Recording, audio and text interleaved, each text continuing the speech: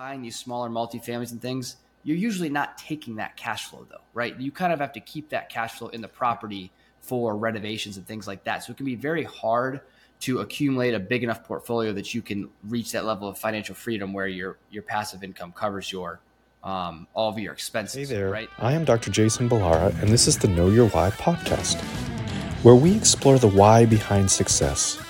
Every week, I meet with real estate investors, veterinary entrepreneurs, mindset coaches, authors, and fitness professionals to uncover their why and how it drives them on the winding road to success. What is your why?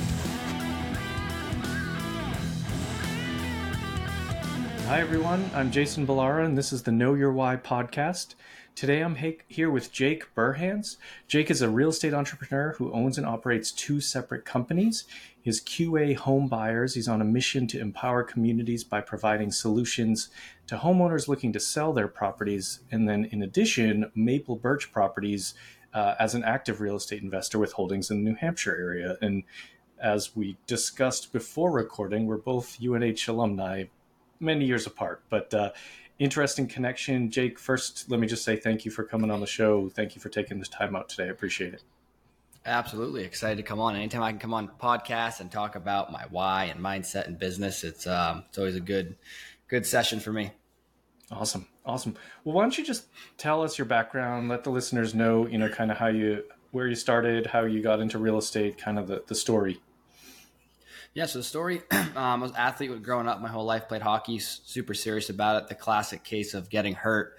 After college, I played in this league called junior hockey, which is where you'd go before college, but ended up hurting my knee and just decided to go to college. Was largely lost for a little bit because so much of my life was dedicated to hockey, just 24/7 training. It's just so much of my time. So a little bit of a figuring it out period. Read Rich Dad Poor Dad, kind of like everyone did, and that kind of set me off on my real estate journey. Met my now business partner freshman year in Stoke Hall, which I'm sure you're still familiar with. Cause I think that was built in that was built way back. Blast from the past. Yeah, blast from the past there. He actually lived across the hall. Didn't really know him that well for the first few years, but after he gave me Rich Dad Poor Dad, I started to I kind of was like his intern, honestly, at first, and started to just learn anything I could. And then we slowly got into wholesaling real estate, which we can get into the specifics of that.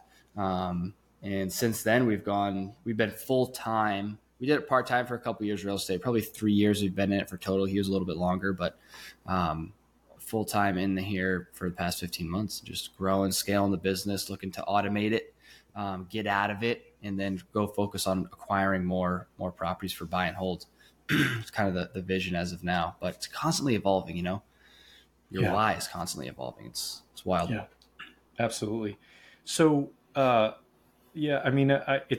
I'm always very interested when I hear people at, high school, college, or whatever, got a hold of Rich Dad Poor Dad or got introduced to real estate in some way. I don't remember anybody talking about any of that stuff when I was in college, but it's obviously some people get that introduction, and I think that getting that at a young age is super important. When that how did that happen? He gave you Rich Dad Poor Dad, but how did your partnership evolve, starting in the beginning and then where it went from there? It's a really good question. We've learned a lot in regards to partnerships, and I think it's important. There's three main things you want to make sure you're aligned with in your partnership. One is role responsibilities, making sure you have a natural yin and yang. You need to have similar values as a person, right? So similar things that you value in life. And then you have to be on the same mission, right? You got to be in the same boat, rowing the same direction. You might not be doing the same things in the boat, but you're on that same direction. So he gave me the book. It's interesting because before COVID in 2020, I didn't read at all, never read, right? And I could never really be alone either. I always wanted to be with my friends or be doing things.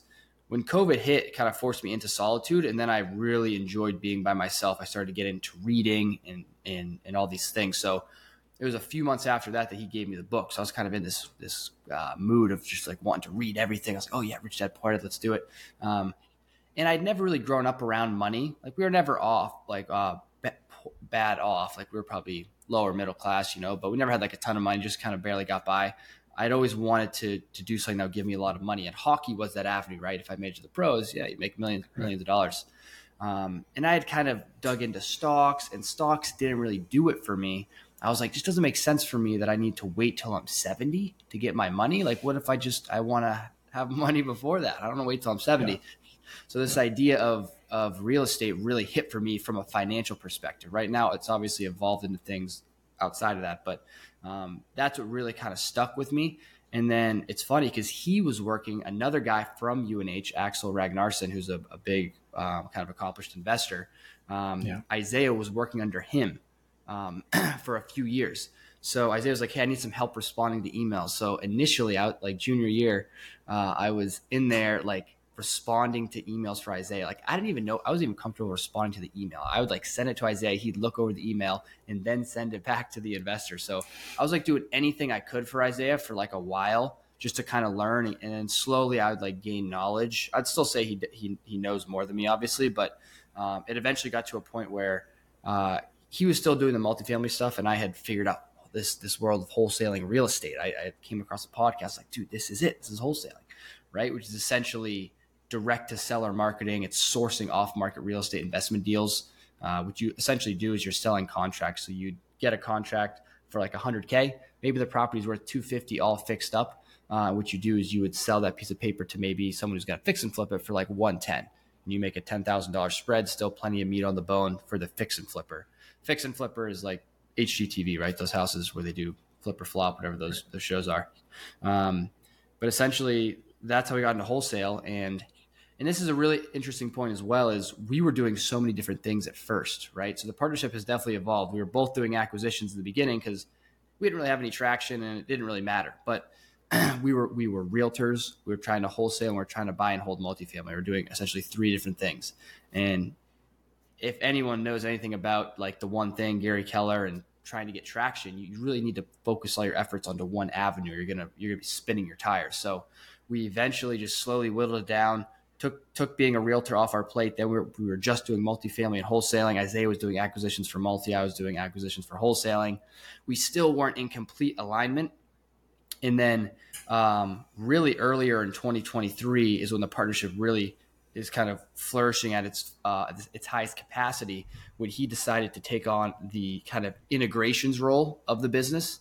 So Gino Wickman talks about this in a lot of his books, but I think it's in Traction. But you have a visionary kind of sales, rah-rah leader kind of Right. guy. And then you have the integrator who is like the back end, pulling the strings. He's doing the systems. He's got to implement everything, right?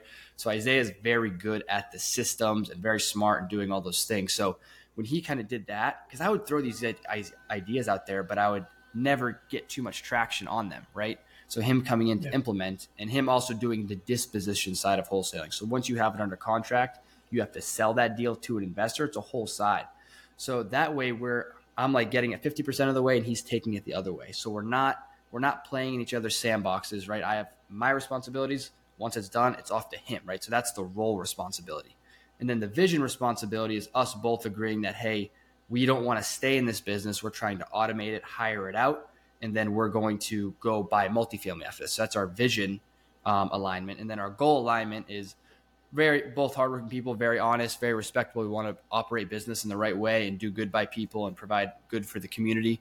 So we're not like sketchy people or shady individuals. So we do business together really well. So that's kind of how it's evolved. I think it started because we had value alignment, right? And we always kind of had vision alignment. And then slowly we got into role alignment. And now we've really been, it's like, even like the past few months, we've been talking about it. We've really seen kind of that hockey stick growth. We're like, man, we're making leaps and bounds right now versus all of last year, you know? Yeah. And I think a lot of really good points there. The partnership is such a big part of real estate investing. Like very few people just kind of do it on their own, or if they do, it's probably more of, kind of a hobby standpoint. In the, what you said about, sort of having aligned vision and aligned values, but really complementary strengths, right? So it doesn't really make a whole lot of sense to build a partnership or a business around, several people that do the same thing. They're just kind of, if everybody's doing the same thing, then there's gonna be pieces missing. So then you've got to look at that overall vision and plug the pieces in, whether that's with other partners or with hiring. And so I love what you kind of pointed out there. You were wholesaling, said you were buying multifamily, and this is all in New Hampshire?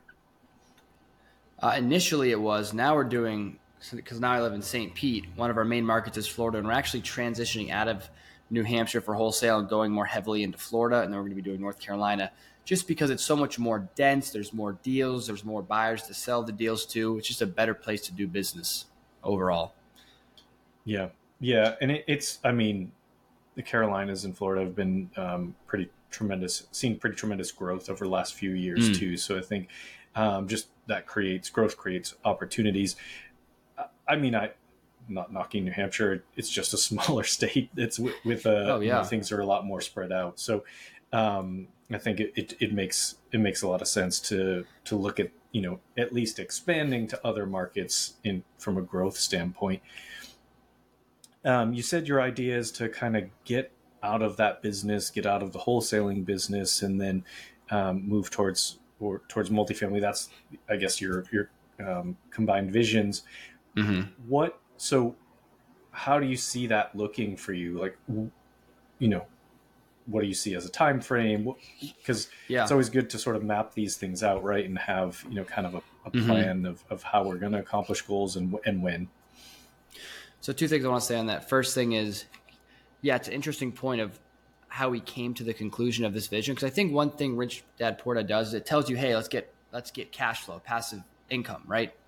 One thing it doesn't really tell you though is that when you're buying these smaller multifamilies and things, you're usually not taking that cash flow though, right? You kind of have to keep that cash flow in the property for renovations and things like that. So it can be very hard to accumulate a big enough portfolio that you can reach that level of financial freedom where your passive income covers your all of your expenses, right? Right. So we have come to the mindset of like, let's get rich first and then get wealthy. Instead of just trying to slowly buy these properties and accumulate, let's just build a business that kicks off a ton of cash flow. Yep. And then as a result, we're going to be paying a lot of taxes. So we're just going to have to buy property anyways. But so that's the first thing, right? So we're going to have to buy property this year, obviously, more. We have 15 units now, but we'll have to buy more. And then we can scale out of it. And then it's an asset just like a multifamily building is. It's an asset. But what asset can give you $40,000, $50,000 of cash flow in your pocket every month? Like how long would it take you to accumulate that in rentals versus if you could just do it in a wholesale business, right? Yeah. So that was kind of our mindset. Let's get rich first and then get wealthy. But in terms of the goal, so we started full time. We already had some knowledge when we started at the end of 2022. So it's kind of not fair to judge from that point. We'd already done 6-7 deals in college, but we started out with one cold caller at the beginning of 2023. And by the end of 2023, we had 4 cold callers and a lead manager. And I was an acquisition manager, like a salesperson closing the deals. Right now, we're in the process of hiring a salesperson to hire that out. We'll probably get a few of those, and then I'll go up to sales manager, and then eventually we'll hire a sales manager. So we're thinking by mid 2025, we should be large in part out of the day to day. Now we'll probably still be, even if you have a sales manager managing your sales reps and your lead and your appointment setters and your cold callers, you're still making high level decisions about where to spend marketing, where to do all those things. So eventually you'd have to hire like a C-suite CEO. Then you'd really be like business owner, right? But I think large in part by mid 2025, we're going to be out a significant amount of time every week, and we'll really be able to start to focus our efforts on other things. Yeah. And ultimately that really should be your goal in business, is to, sort of work yourself out of a job effectively and be putting people in those places. You have to, there's a balance, right? Because as you mentioned, like the business needs to essentially pay for itself. And I had was part of an interesting sort of webinar last week, and it was just kind of a lot of talk about having your business be financially free just as much as like yourself. And so your business needs to pay for itself, needs to cover, sort of all aspects and be cash flowing before you're going to be able to do some of this, scaling and growth. I think a lot of people they get into real estate or they get into a business and they start, they start seeing growth and it's exciting. How have you guys managed that growth? It sounds like you've added people. There's that delicate balance of adding and growing and then being able to afford, have the business Mm-hmm. be able to pay for those additional Mm-hmm. whatever asset, whether it's technology or it's manpower or whatever the case may be. How did you balance that? How did you sort of work through those challenges that can come up? That's a really good question. I don't think I've ever been asked that, and I don't know if I really have the answer to it. It's a difficult thing. I don't know if I can put my finger on how we've managed it. It's something that it's kind of subjective. As you're going along, you start to get a feel for it. I'd say the most objective answer I could give is when you're starting is having at least 6 months of expenses in a payroll for a position that you're going to hire, right? And then once you have, say, 6 months for two positions, you can hire two, and then three, and then four. That way, you're not like sweating, right? If you're like only have like a month worth of Right. expenses for like three people, like that's no, you're gonna be so have so much stress, right? So, but I think for us, there wasn't a specific like indication of like, okay, let's move up. It was more like, okay, we had done some deals, we had some money in the bank, and we just felt comfortable, kind of subjectively, like, okay, we can hire another person. We've kind of just slowly worked up in that sense. So we're always just looking at our Yeah. monthly expenses, essentially. That's what we do. We'll be okay. We're going to add this position. It's going to increase our monthly expenses this much. This is how much we have in the OpEx account, right? Operating expenditure account. This is how many deals we're getting on average every month. Do we think that we can bring this on, right? And it's just a call. Me and Isaiah, do we think we can do it? Yes, right. Well, we need to bring this position on because it's going to get us to this level, right? And there's always a certain level of risk in anything, right? I think that's one of the biggest things as an entrepreneur. As you build the business and you gain experience, business does not get easier. You just get better, right? Your risk Mhm. tolerance increases and you're able to handle things and stomach things a lot more than you did when you begun, right? Because here's the reality of it. It's like, okay, I go hire a bunch of salespeople, and in my head, I'm like, oh, I'm not gonna have to close deals anymore. But it's gonna be more stress.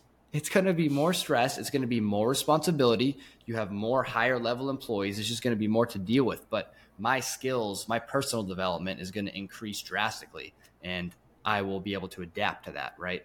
And I've even seen it lately. Like I'm managing the cold callers now, and stuff that I maybe used to not feel comfortable saying. Now I'm much more stern and just like, hey, listen, this is what it has to be, right? And I'm very, very straightforward with things that I'm trying to communicate. Just because I'm like, I don't even got time to deal with this right now. Like I got so many bigger things with the company. Like I Yeah. just need you all to be hitting these KPIs. You know what I mean? So it's just things Right. like that.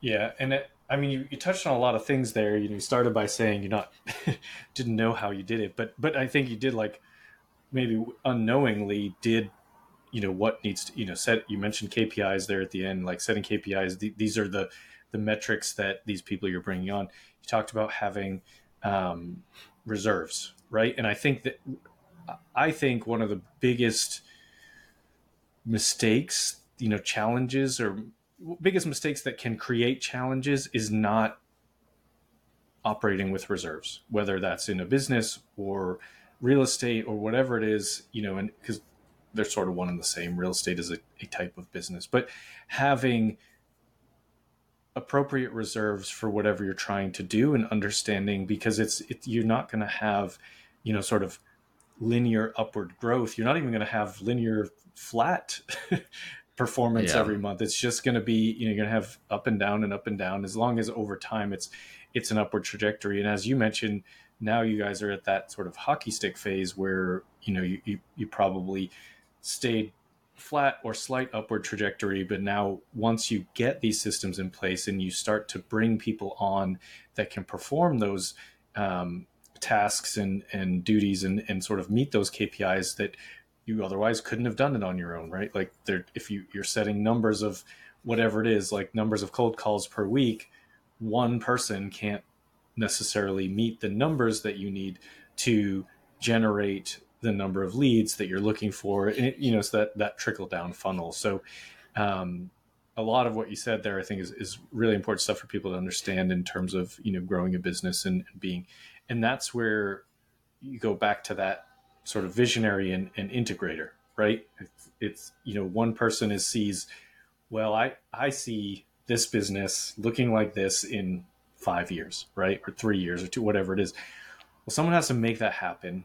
And a lot of times in the beginning, you might be both of those people, but it is many people are not good at both. Like, like I'm very good at seeing things how I vision them, down the road. But sometimes I try to do that. I try to execute that by doing so many different things and doing most of it myself. And it's like when I started bringing in people to do to build a team and have integrators around me, that just helps tremendously in terms of being able to sort of accomplish those goals and execute the plan that you have in place. Yeah, I think it's a really good point. Obviously, having the right team, because I listen to a lot of Alex Hormozy. I'm sure anyone in the entrepreneur space knows him, but he's like, when you get to a certain level, it's just about people, right? I mean, after you get the systems in place and you understand what needs to be done to get the result that you want, it's just about getting the highest quality people to go do those things, right? The better people you get, the better you're gonna be. And also, yeah, it is interesting, right? Where one cold call is only going to bring in this many leads. If our revenue goal is X, we know we need to have 5 times as many leads, right? So we need to get more cold callers to hit this goal. So it's this classic chicken or the egg where it's like, well, I'm going to have to spend a little bit more money, right? I'm going to take that risk because I know I need to spend X amount to make X amount. Yeah. Yeah. And it's, that's it. That's just figuring out where is the best use of resources, time, money, people, whatever it is. And if you're looking at, I mean, I think especially and I correct me if I'm wrong, I've never actually done wholesaling myself, but it's effectively a marketing game, right? You need to Oh, you need to yeah. market to potential sellers, and there, so you need as many leads as possible there. And then on the back end, you got to market it to investors that are going to buy those deals that you get under contract. So they're sort of doing both, going in both directions, and ultimately just finding. And this is a good question for you, Jake. Is it? I would imagine that those two ends of that marketing cycle are different, right? Like the marketing to from a cold calling standpoint, it's probably very much about volume, and then you've got to have a closer, but like very much about volume.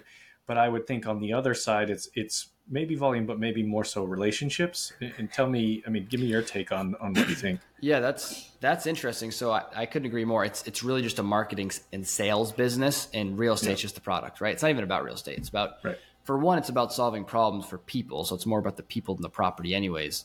But it's just marketing and sales. That's honestly one of the reasons I love it, is because these skills that we're learning now too are going to be so transferable just to other businesses in general.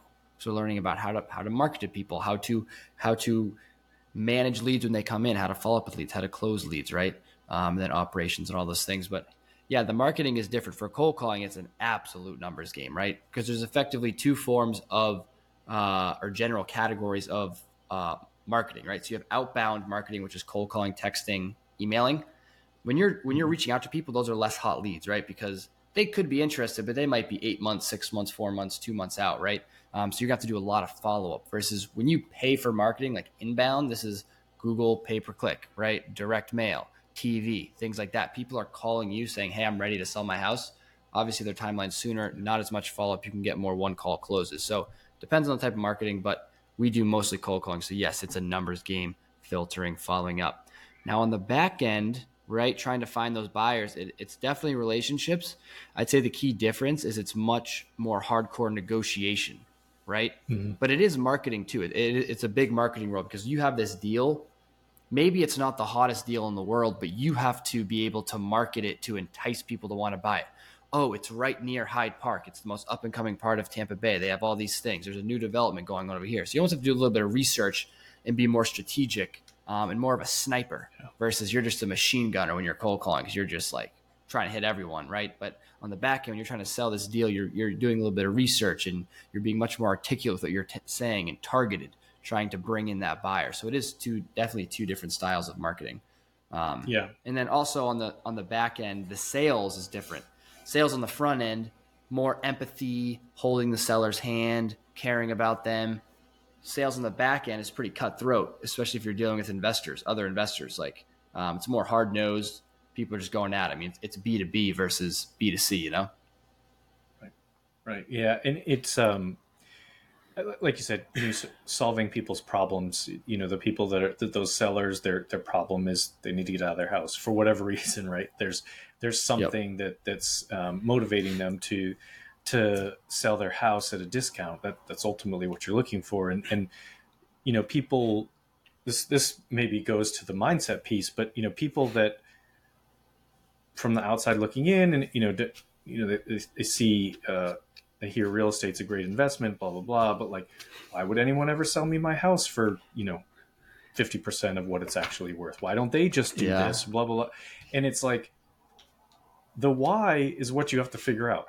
Mm-hmm. Why they would do that is the whole point. Like that's your as you said, like Mm-hmm. that's your B2C. Like you're marketing to them to figure out how you can solve their problems. But the fact is, it happens. And Mm-hmm. so, there's people out there all over the country wholesaling properties, and if they're not wholesaling, they're finding these properties at a discount and doing the flips themselves, or and the reality is it happens, and people have struggles, and they need help getting out of from under that property for whatever reason, right? And so, it's kind of recognizing and having that mindset that it's a you are providing a service to them, and I think people look at it like, I don't know, robbing them or something like, but it's Yeah, well, like, here's the best way I can explain it, because this is the biggest hang up with wholesaling, right? People are like, you guys are stealing these houses and getting them for nothing. How do you do this? This is how I can explain it, right? You can have price or you can have speed and convenience. We're the speed and convenience play, right? yeah, We are doing deals with probably 6 to 10% of the market. Of 100 people that want to sell their house, we might do deals with 6 or 10 of them, right? And this is the best analogy I have for it. You're driving down the road, you want a bottle of water. You stop at the gas station, you pay $3 for a bottle of water, right? For the convenience. You know yeah, dang well you could go to the grocery store, get a package of waters, and that water probably cost you 30 cents, right? But you yeah, said, no, I'm going to choose the convenience of getting this water bottle right here, and I'll pay a premium. Same thing with wholesaling. I know I could get more money. I want the speed and convenience, so I'm willing to sell it at a discount. And why typically do they want the speed and convenience? Because X, Y, and Z problem, which we're also solving, right? So it's not like we're yeah, just coming in, offering, getting the house. No, there's things we got to take care of.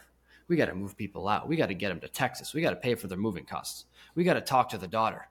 The daughter's just an absolute nutcase. We got to talk to the daughter and get her on board with selling it, and then call the brother and get him on. It's like yeah, all these things that are going on, right? No one wants to deal with that. Realtors don't want to deal with that. Fix and flippers yeah, don't want to deal with that. You know what I mean? They just want the deals. So there'll always be a value for wholesaling in the marketplace. But I think that's the biggest thing is we are going after people who are willing to trade price for speed and convenience. I was literally on the phone with the seller today. I was like, hey, listen, she's selling a multifamily property. Talking to a realtor, I'm like, hey, if you want the most money for it, you should just go list the property. That's not mm-hmm, us, right? We can yep, be convenient for you. We can give you the easiest transaction. It's not going to be the most money, right? But we can get in there. We can have minimal showings, right? We won't be disturbing the tenants a ton. Won't ask you to do anything to it, but it's not going to be the highest number, right? So you're upfront about those things. right, It's not like you're pulling the wool over anyone's eyes, but I think that's just kind of the general, give people a general idea of that. yeah, yeah. I love the water analogy. I mean, there's so many things that like that people do out of for speed and convenience. Not even necessarily speed all the time. Like look at DoorDash, Mm-hmm. like all the food Yeah. delivery services. Like it would be way less money for you to go to the store, whatever, DoorDash, Instacart, all this. It would be way less money for you to go do these things yourself. So much less money. Yeah. But and sometimes faster. Like quite frankly, like I can get to, you know, some fast food restaurant or whatever and get my meal myself faster than I will get it through DoorDash and for less money. But do I do that? No. Because and there's no accountability through DoorDash. Like you get the wrong order, sorry. Like here's a couple bucks back. Like, but and people do it all the time. So it's like you, it's all the same stuff, right? Like you pay for convenience, and we have that's what you're doing with wholesaling. That's what people are doing when they're buying properties under market value. It's exactly that, speed and convenience. I love that analogy. And it's like, you know, we're, carry on the water, if you're at a sporting event or a concert or something like that, and someone wants a beer and they pay $12 for it, like, that's because that's what it, like, you still do it. And it's just like, they go wait in line for a long time. I mean, it's just, people do things because it's what they want at that moment. And ultimately, that is what wholesaling is. Someone needs the property gone at that moment, and you're taking care of that problem for them for whatever the reason is. Yeah. And not to mention too, that majority of these properties need a ton of work, right? Right. So what does that mean when they need a ton of work? A bank will not lend on this property. So no one can just come in and buy this property. They have to come in and pay cash. Who's paying cash? An investor, right? So majority of these properties need significant work, right? And I think it's honestly a ridiculous question. Why don't you do it yourself? Because they're not in real estate. They're not a contractor. They can't go spend $80K on a home renovation and do the thing. Obviously, they can't do it, unless they had some sort of experience, right? So that's a lot of what it is as well. They're just run down, beat up properties that need an investor to do it. Yeah. And on top of that, we're able to come in and help them with their other needs, Yeah. And that's exactly true. Why don't they do it themselves? I mean, what I think a lot of people don't realize too is there are contractors that work specifically with investors. And so the contractor that you're going to get from a custom home remodel versus the contractor that you're going to use on a house flip, those are two different people. They have two different business models. The flippers, it's again, we're back to that, like, speed and convenience. Like, we need to do this as quickly as possible and appeal to the most people as possible. When you're building a custom home, you take as long as you need to get it exactly the way you want, and you pay a premium for that. And it's just a very different, it really truly, I look at it as like an entirely different business, all within real estate, but still just different business models. And those are sort of important distinctions. It's like,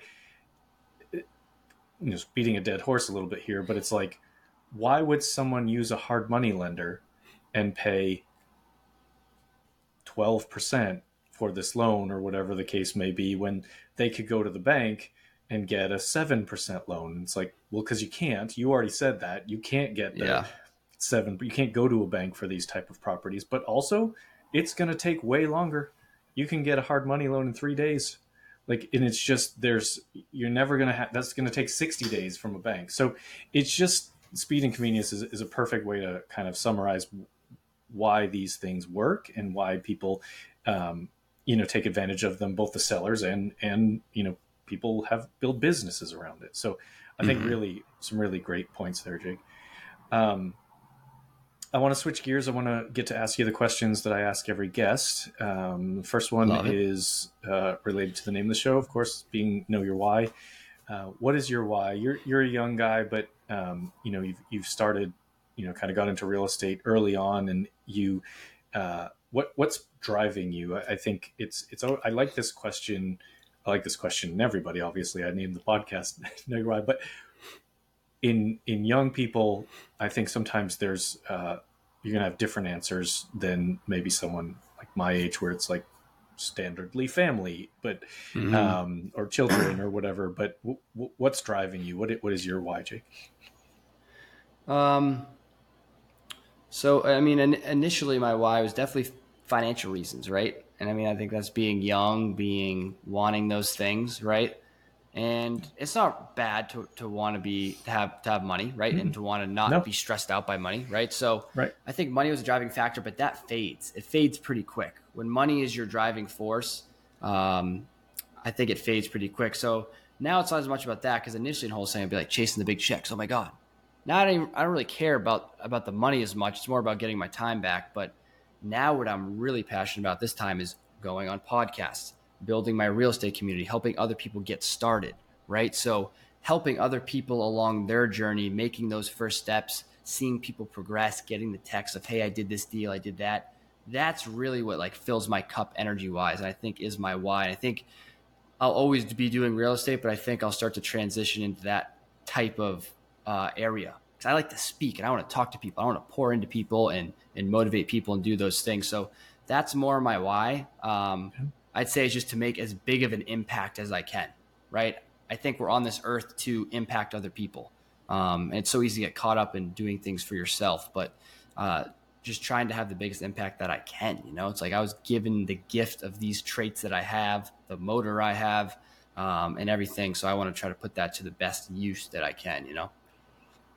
Yeah, I love it. You get plenty of time to help a lot of people, so that's fantastic. Tell us something about yourself that isn't common knowledge. Special skill, a hobby, anything to let listeners know you better.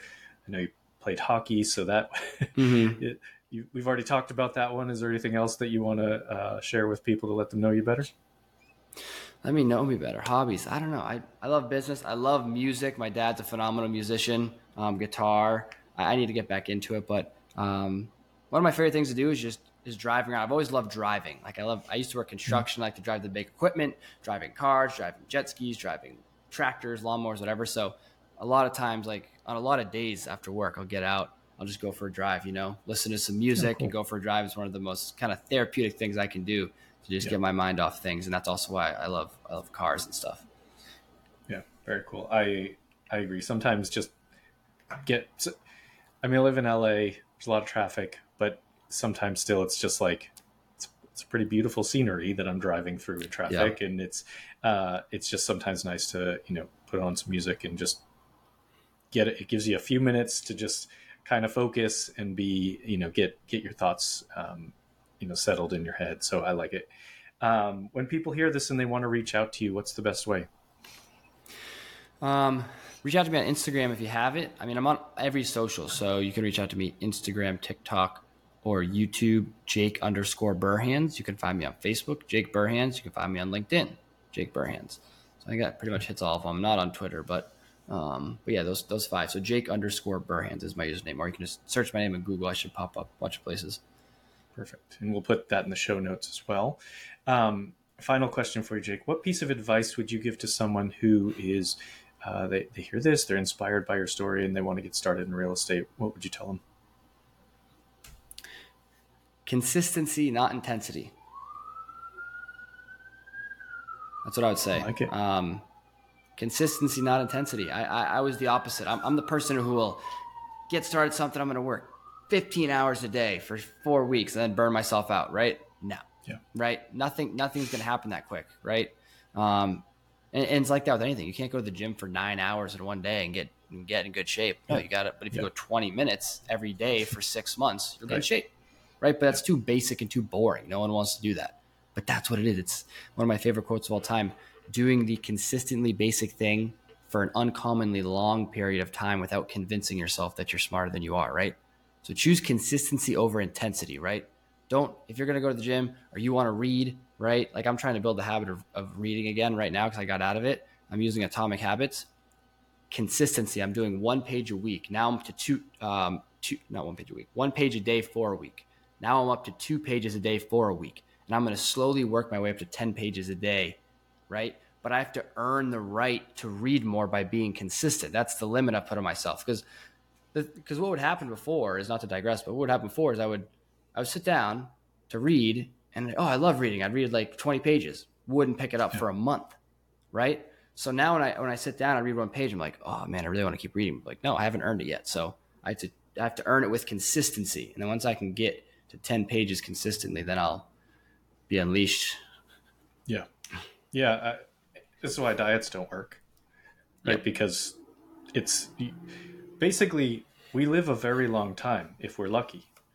And if you want to, I mean, this Atomic Habits talks a lot about this, but like if you want to be a certain type of person, right? You want to be someone who reads, you want to be someone who works out, you want to lose weight, be in shape, whatever it is, doesn't matter. But like you want to do this forever. It's not like, oh, I'm going to do this for a month or 2 months. Like this, what you mentioned Alex Hormozi, and I'm a huge fan as well. And he said, I think he said, the gist was get good at the middle. He's like, in business, in marriage, in being a parent, in any of these things, the goal is not to finish, right? Like you don't want the marriage to end. You don't want to stop being a parent. Like these are things that you want to go forever. So what you need to get good at is being the parent, the spouse, the business owner, and carry that forever. And whatever, and it goes along with everything. And it's like just getting out of the mode of instant gratification and finding a way to enjoy the middle. I think it goes along with what you're saying. Phenomenal. He was talking about it with Chris Williamson on it, but he's like, the goal isn't to get in shape, it's to stay in shape, right? You don't just want to get in shape, you want to stay in shape, right? You don't want to reach it and then just, okay, I'm done. It doesn't work that way. But that's what Simon Sinek talks about as well. He calls it the infinite game of business, of marriage, of friendship, of all these things. They're infinite games. You don't win them. You win the games by staying in. That's how you win, right? You win business by not going out of business, right? There's no goal that makes you win. You win your marriage by keeping it alive. You win health by staying in shape, right? So sustainability, I think, goes hand in hand or synonymously with consistency, you know? Yeah, absolutely. Well, this has been great, Jake. I really appreciate your time. I love, hearing your story and everything you shared with the listeners. So thank you so much for coming on the show today. I appreciate it very much. I appreciate it. Again, anytime I can get on here, it's the highlight of my day. Awesome. Folks listening, I know you're going to get a ton of value out of this. Make sure you connect with Jake and please like, rate, and review the show so we can get more great guests. Thank you all for listening. Hey there, I am Dr. Jason Ballara, and this is the Know Your Why podcast, where we explore the why behind success. Every week, I meet with real estate investors, veterinary entrepreneurs, mindset coaches, authors, and fitness professionals to uncover their why and how it drives them on the winding road to success. What is your why?